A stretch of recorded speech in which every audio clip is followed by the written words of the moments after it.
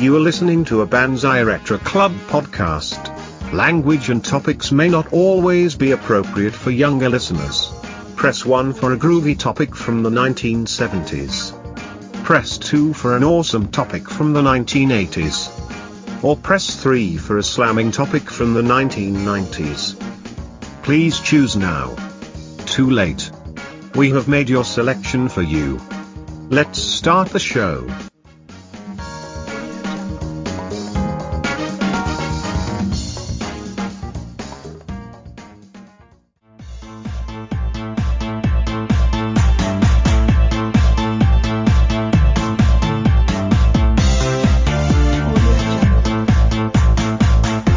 This is 80-something podcast.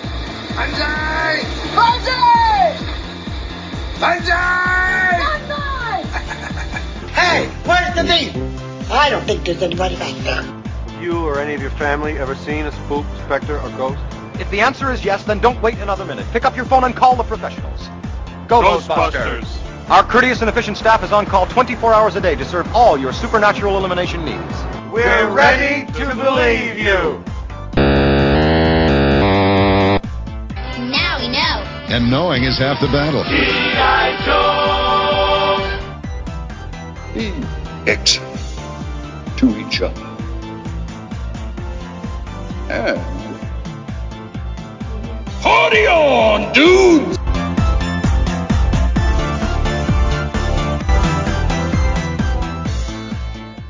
Hey there, everybody. This is Banzai Retro Club. I am Dave. Online, I've got Suzanne. Hey there. And kids, what we have here is a special treat because we are diving back into our 1980s essential movie list.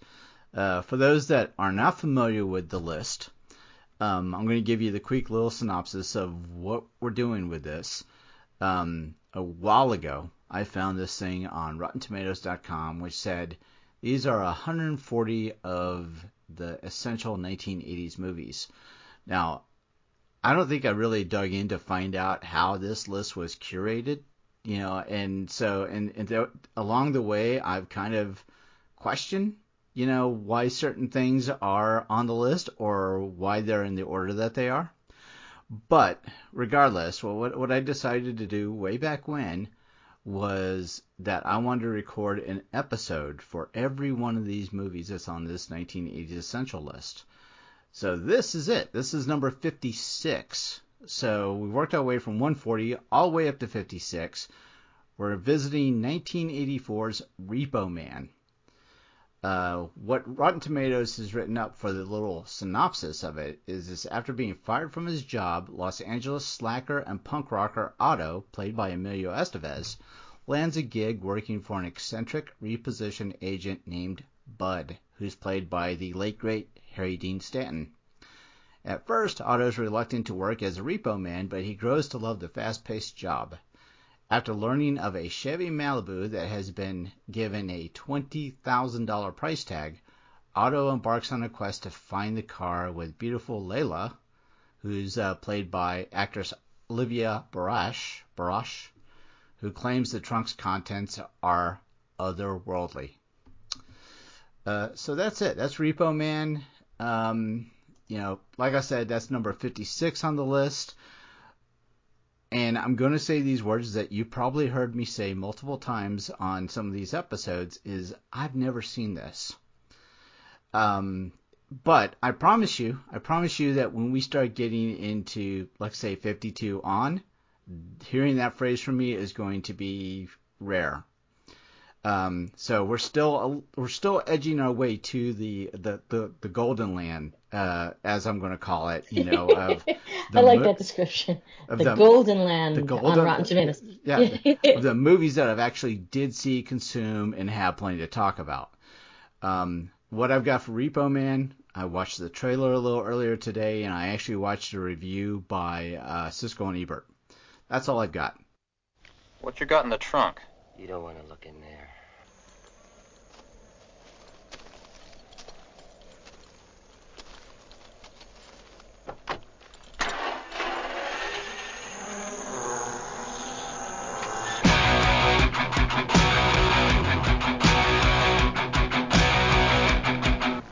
Suppose you're thinking about a plate of shrimp. Suddenly somebody will say, like, plate or shrimp or plate of shrimp out of the blue. No explanation. No point in looking for one either. It's all part of a cosmic unconsciousness. You eat a lot of acid, Miller, back in the hippie days?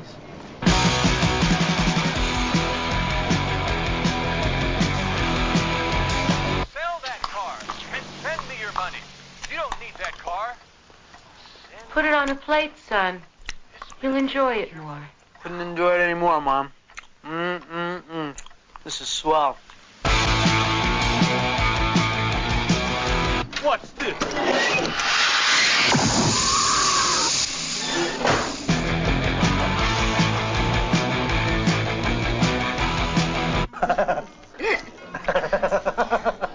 Charming friends you got there, Otto. Thanks. I made it myself. I had a lobotomy in the end. Lobotomy? Isn't that for loonies? Not at all. A friend of mine had one.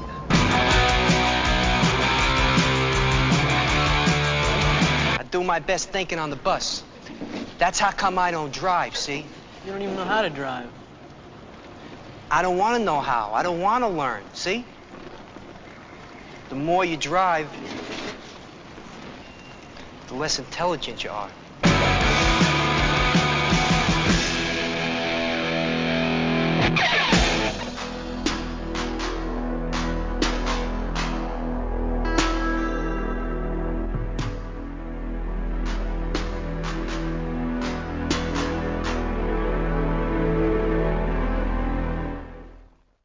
So, Suzanne, do you have a relationship with this movie?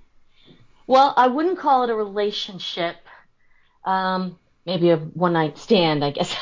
No, I didn't see. The thing is, I didn't see this back in the day, back in 1984, which is one of my favorite years ever. I've heard all about it. I remember everybody making a big deal about the soundtrack, but I didn't watch it. I hadn't seen it then. I don't know. I just it's one of the things I missed. But it's really a cult favorite. In I'm kind of big on the whole new wave milieu, yeah, and that was kind of my jam in the 80s. Okay. So this was kind of a punk rock movie. The description is very apt, and in fact, I think this director went on to do Sid and Nancy a couple of years later. Okay. Which of course was another punk movie. I just watched it this afternoon. Real? You actually did way more research on these essential movies than we're required to. Look at you. Gold star for Suzanne. Oh, thank you. Well, I didn't really do research. It's just I know it's one of the movies that kind of its origins. I should have seen it. Its origins are in the whole culture that I was sort of a part of. Yeah. Or was it kind of fit in. Everybody knew Repo Man. And when I said I was going to watch it today, my husband started quoting things verbatim from the film because he's seen it 100 times. Oh, really? Okay. Yeah, he said that it was a requirement at his fraternity. You had to watch it over and over again. So I said, all right, maybe this one I will watch so I can contribute something. So I did. I saw it today. And I'm sure it's a whole different experience than having seen it when I was, 20. And in that kind of, in that atmosphere. Right. But, I could still appreciate it. Okay. And I guess I could talk about it a little bit. And I did, I didn't look those other things up. I remembered that stuff. I recognized the name of the director. Because remember, I used to work for film companies and stuff, so I kind of have a little background on that stuff. Yeah, and this is directed by Alex Cox. Yeah, yeah. Okay. So I said, wasn't that Sid and Nancy? And I looked it up, and it was. But these were his only two films that really stood out to me. He had a whole list of others. I think he kind of went downhill after he got out of the punk scene. Okay. But that's just my... So I looked at the timeline, and so this was before Breakfast Club for Emilio. Yeah, this was pretty early. I think at the time people didn't, there wasn't really a Brat Pack type of thing happening. Right. He was just, you recognized him because he was he was Martin Sheen's son. Right. Charlie Sheen, didn't even have a movie yet. He didn't even have a career yet. So, Yeah, the trailer that I watched and one of the scenes, I found, because they were talking about it on Siskel and Ebert, and one of them liked the movie, the other one didn't like it at all. I wouldn't really expect them to like it, but not that I've seen too many of their reviews, but it wasn't exactly made for anybody in their age group, right. Even them at the time. And I always get the two confused. I think Siskel was the skinnier one. Mm-hmm. And so I think so, right? Yeah. Siskel was the one that didn't like it. Ebert did. What Ebert liked about it was because it really played into the anti-establishment of the time kind of vibe. Yeah, absolutely. So I guess he appreciated that kind of thing, and he had even talked about the scene that I looked up, because I looked it up because of the review that I watched, with Siskel and Ebert. But it was the scene where Harry Dean Stanton's character is giving Otto, or Emilio Estevez, the rules of being a repo man. So I did see that scene, which was very interesting. And what was really kind of comical was, like, after he gets done with this spill, he's like, they get done doing some coke, and then he's like, you know what, let's go get a drink. And then I'm sitting there, watching them at the the liquor store, and they're buying cans of a plain label that says drink. I'm like, all right, maybe this is a movie I need to invest some time and watch. You know what? Once again, I've never seen the film, so I wasn't familiar with that. But I found I think that's the funniest part of the film. And it's something, because every single product has that same label, and to the point where he pulls a can out of his refrigerator, pops the lid open, and the can just says food. Every single product, and they start out, he's working at a grocery store and he gets fired because he's, this rowdy guy who tells everybody to screw off. But every product on the shelf, I swear, Dave, white with the blue the blue stripe, and then it just says, cornflake, or beer. And then throughout the thing, they're drinking cans of beer that just say beer. And it's hysterical. But like, they don't call attention to it at all. It just happens throughout the whole thing. The guys, they're in the liquor store, they fall against the bottle. It said London Gin. And I just thought, that's just brilliant. Everything is so stupidly generic.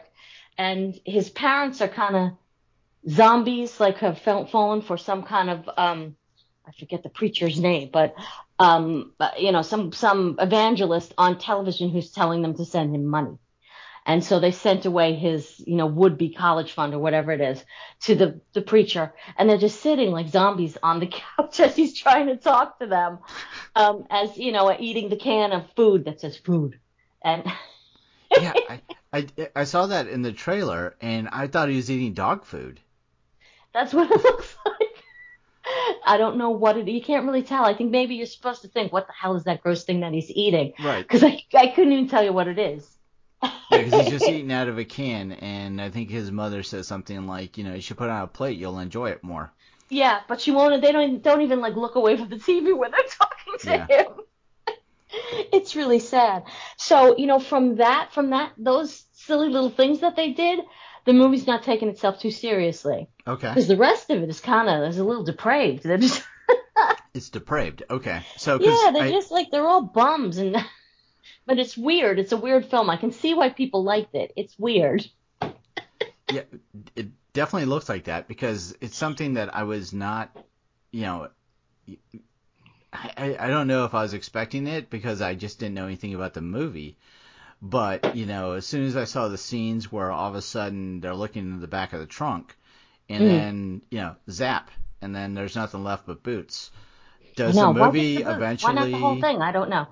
does the movie eventually show you or tell you what's in there?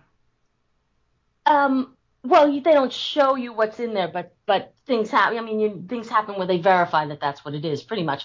It's got a kind of grease ending where the car like goes up in the air and flies around. Okay. Because I think it's supposedly being... All right, maybe I should start more from the beginning. Yeah, and because I didn't know if this is going to be like another one of those Quentin Tarantino type of Pulp Fiction things where you open the case, you see a bright light, but you don't know what's in it. So it sort of is, but it's not nearly that slick. It feels very low budget. Okay. To me, it felt like kind of a low budget white trash version of a cool X-Files episode. Okay. All right. Low budget X-Files. I'm with you.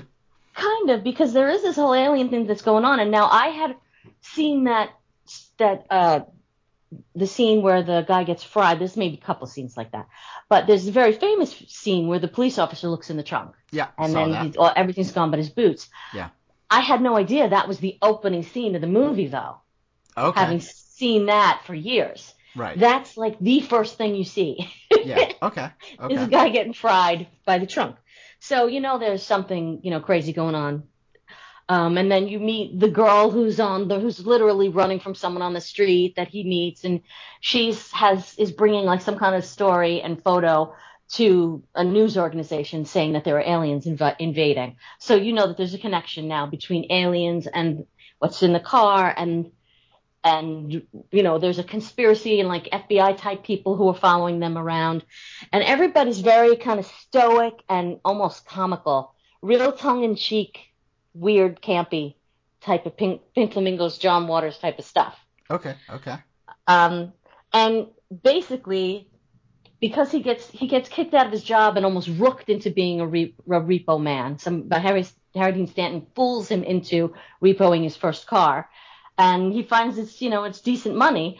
But of course, he's being chased all around Los Angeles by gangster types and FBI types, and they're trying to abduct all these different cars, and they're in the middle of this plot that the government, we think it's the government, they don't really say, but where the government is trying to cover up the fact that there's this Chevy Malibu driving around Los Angeles with aliens in the trunk.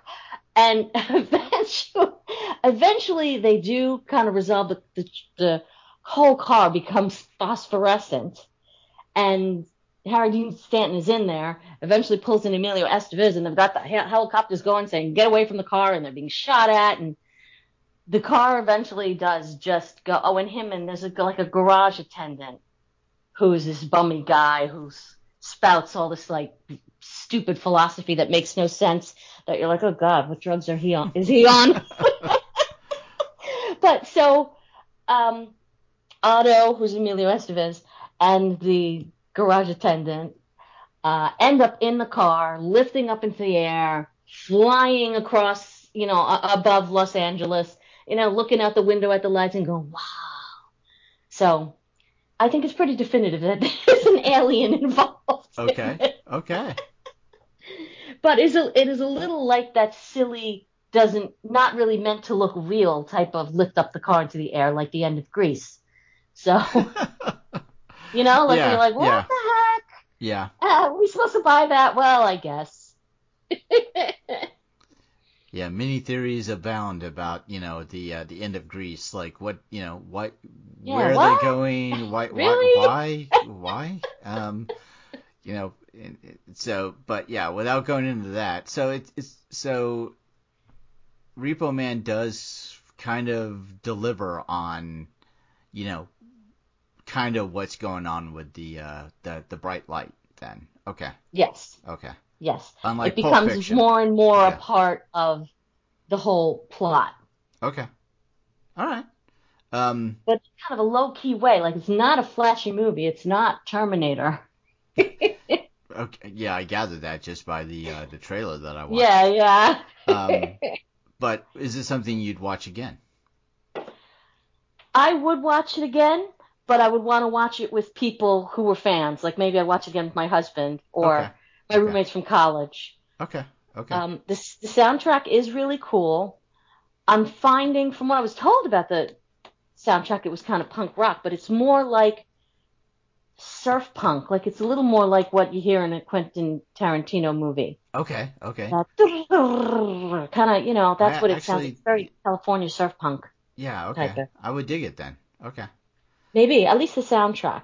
the people in the punky people in the film are all kind of mohawked, bow wow wow looking types. Are the punk rockers kind of more of a stereotypical, or are they Sort of. Okay, all right. Sort of. But what do you think about? Because he literally says to one of them, who's going on this whole rant about how he's going to kill people, or and then he's going to rob the store and he's going to take off. He says something to him like, "Shut up! You're just a suburban punk like me." And that's kind of what it is. It looks like a bunch of bored kids who are all, dressed in the mohawks and the the spiked hair and shit, and they're pretty aimless.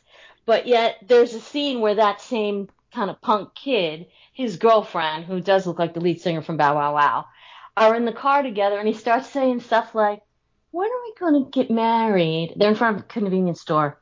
"When are we going to get married? I want you to have my baby. Why don't we just go live somewhere in the country?" And, they get out of the car and they go into the convenience store and they rob it and shoot people moments later. So, it's very kind of campy, tongue-in-cheek, weird. It feels like this movie may have influenced Quentin. Could be. Because I would, Because when you were describing that, and then what you just described as the payoff, was what I was thinking of was at the diner, where you have them sitting there just talking back and forth about the last robbery they did, and it's very casual, and then all of a sudden it's like, "What, you want to do this place right now? Okay. I'll work the crowd." Yeah, and he's calling her Honey Bunny as she's up there on the table with the gun, pointing it at people. "Calm down, Honey Bunny. It's okay." So it's just, you're just having a regular, conversation about a job you did, and then all of a sudden it's like, "All right, let's go." And, so it's just, if they're sitting there in the car and they're talking about, hey, getting married and having babies, and all of a sudden they go in and knock off a liquor store that they're sitting in front of. I guess so. Well, the guy is. The girl seemed pretty interested in this whole concept, but... Yeah, okay. But he was the same one who was ranting about how, how violent he was. Then in the next scene, he's threatening to take his girlfriend out to the country and, live on a farm or whatever it was suggesting. So, knowing, I guess, the library of work that Harry Dean Stanton, is this a good role for Harry, or was this like, come on? No, it was pretty good. He was good. All right. Everybody was very natural. Well, maybe some of the punks were a little over the top, but and cartoony. But I think it worked very well for him, for all of them. So even Amelia then. Okay. Oh, Amelia was good. He was really good. Okay. And he looked good. He looked so young, though. Yeah, it's true. Geez, what is he, 16? But no, actually, I think he was supposed to be 21. But he did look very young. But maybe they had the love interest, which is the girl who was trying to give the story to the FBI-ish crew. Right. Maybe that relationship, that wasn't much of a relationship, and that was a little weird. I think she works at some kind of UFO museum. Okay. And he goes to visit her, and they're standing there with the little statues of aliens and things, and he just takes his pants off. Because I think they had some little escapade in one of the cars that he was repoing. So, I was kind of like, well, this is a little unnecessary. Okay, all right.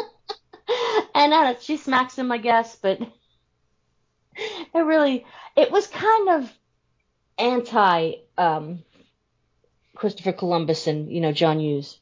Okay, all right. It was kind of like the dirty flip side of John Hughes' movie. It's going to be, it would be interesting that, if John Hughes would have watched Repo Man and said, you know what, I think I found a guy that's going to be my Sporto. So I don't know. Maybe. Yeah. I'd never made the connection because I hadn't seen the film before, except for those, couple of scenes. Right. But come to think of it, if I had seen it, I might have made that connection, because you're right. The music and that robber couple and that open of the briefcase and the shiny what have you that reflects off everybody's face, but you never get to see what's in there. Right. It's true. Interesting. I'm interested now. I'm intrigued. I might have to, put this in the old catalog of my brain, and possibly next time that I'm like surfing around and and looking for something to watch, maybe I'll queue it up. Yeah, well, it's not a bad way to spend an hour and a half. Okay. It's kind of funny. Yeah, But I mean, it's very, it's geared to, a young punk. We're not going to appreciate it in the same way, but right. I think you'll be able to remember that by watching. Yeah, and there's a couple of these that I have seen in my later life that I never saw before, and I can look at it from almost the lens of what was going on in the 80s, that this kind of was indicative of, versus my older guy mentality, because movies are much different take when you're a father and you're older and you have your adult, cynicisms. Yeah, absolutely. And sadly, yeah, and we lose our, our ability to suspend our disbelief in certain situations. Right. And so, certain movies, like back in the day, a perfect example of that is Little Darlings from, that had Kristen McNichol and Tatum O'Neal. Mm-hmm. When that first came out, I absolutely loved that movie. Of course, having a crush on Kristen McNichol, helped that all the way. Yeah, but I think that has a lot to do with why you like a movie. If you are just a fan of that person, you'll go and you'll buy it. Right. Because you like that person. But you don't have that crush again when you're, when you're grown up. So. Yeah. But now if I revisit that movie and knowing that the theme is that they're having a contest about who's going to lose their virginity first, as a father, I'm appalled by that. Yeah. I see what you're saying. So, suddenly there's like, just based on where I am in my life, I've got to remember that when I'm watching, like, possibly a movie like Repo Man. It's like, what was going on back then that, really kind of triggered this and made it a cult classic. Right. Yeah. That's why I don't really show my daughter these movies, because you forget that the raunchy things about them, because at the time it didn't hit you the same way. Right. You don't feel, you're not a parent that has that responsibility to teach your kids right and wrong. Right. So I don't try to watch these movies with my kids. There was one real big epic fail on this part where my husband thought it would be a nice idea to show my daughter the Kentucky Fried Movie. Oh, dear God. Okay. Yeah. And I wanted to go jump out a window. And even movies that really aren't that, like, Kentucky Fried Movie is just gratuitous. Oh, God. Yeah. Gratuitous with... Nearly porn. Yeah. But, movies that are endearing for the 80s, like Breakfast Club, I was watching that with my youngest daughter. And I forgot all of the, like, somehow I had forgotten all of the dialogue that Bender gives about trying to get the prom queen impregnated, or touch, touch her panties, and things like that. And all of a sudden I'm watching this with my daughter. I'm like, I don't know why it's not such a good idea anymore. Yeah. I have those moments regularly. I'm like, okay, maybe this wasn't a good idea. Maybe I don't. Yeah, I mean, and it's, she's, with all the modern movies and, the things that they're exposed to, I mean, I guess they're not, it's not like she's naive to that stuff. But at the same time, I just don't, it's like, I don't want to be the guy that's introducing it to her. So. Yeah. Well, see, my daughter was pretty much of an adult by the time we sat down and watched the movie, but it's still pretty cringy. Yeah. Thing to sit and watch as a family. Exactly. Yeah, I don't know. That would be my choice. Yeah. I was like, what? Are you kidding? Because I'd never seen it either. I wouldn't have allowed it. Yeah. Oh yeah. Once you've seen it, you're like, no. No, we didn't have. No, this was not a good choice. Yep. But yeah, it's it is what it is at that point. So yeah. All right. So anything else on Repo Man? I don't know. I think it held up okay because from the beginning it was a little satirical, you know. So it wasn't really. I don't know that it was really trying to present, life as it really was. And you forgive things more, I think, over time, as opposed to, a movie that was taking itself more seriously. Okay. They're like, oh yeah, not anymore. All right. Yeah, I think that I would probably have to apply the same kind of lens I did when I saw They Live for the first time. And I think that actually is coming up a little bit here.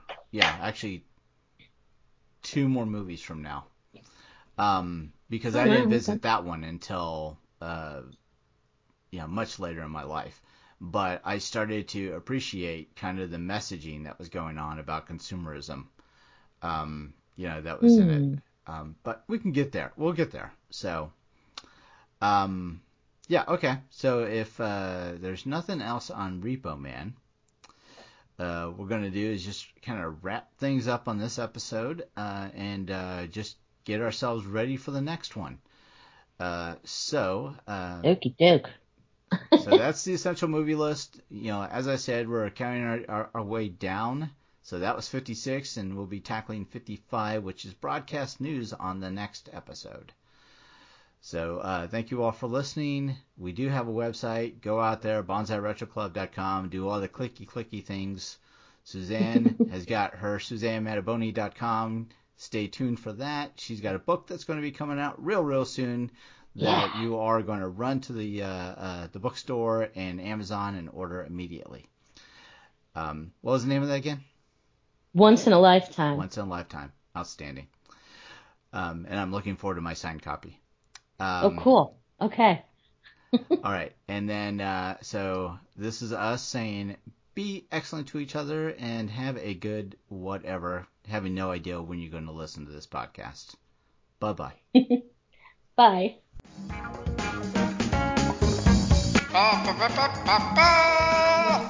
This has been a Bonsai Retro Club production. Bonsai Danielson! Hey, Bonsai! Bonsai! Bonsai! Bonsai!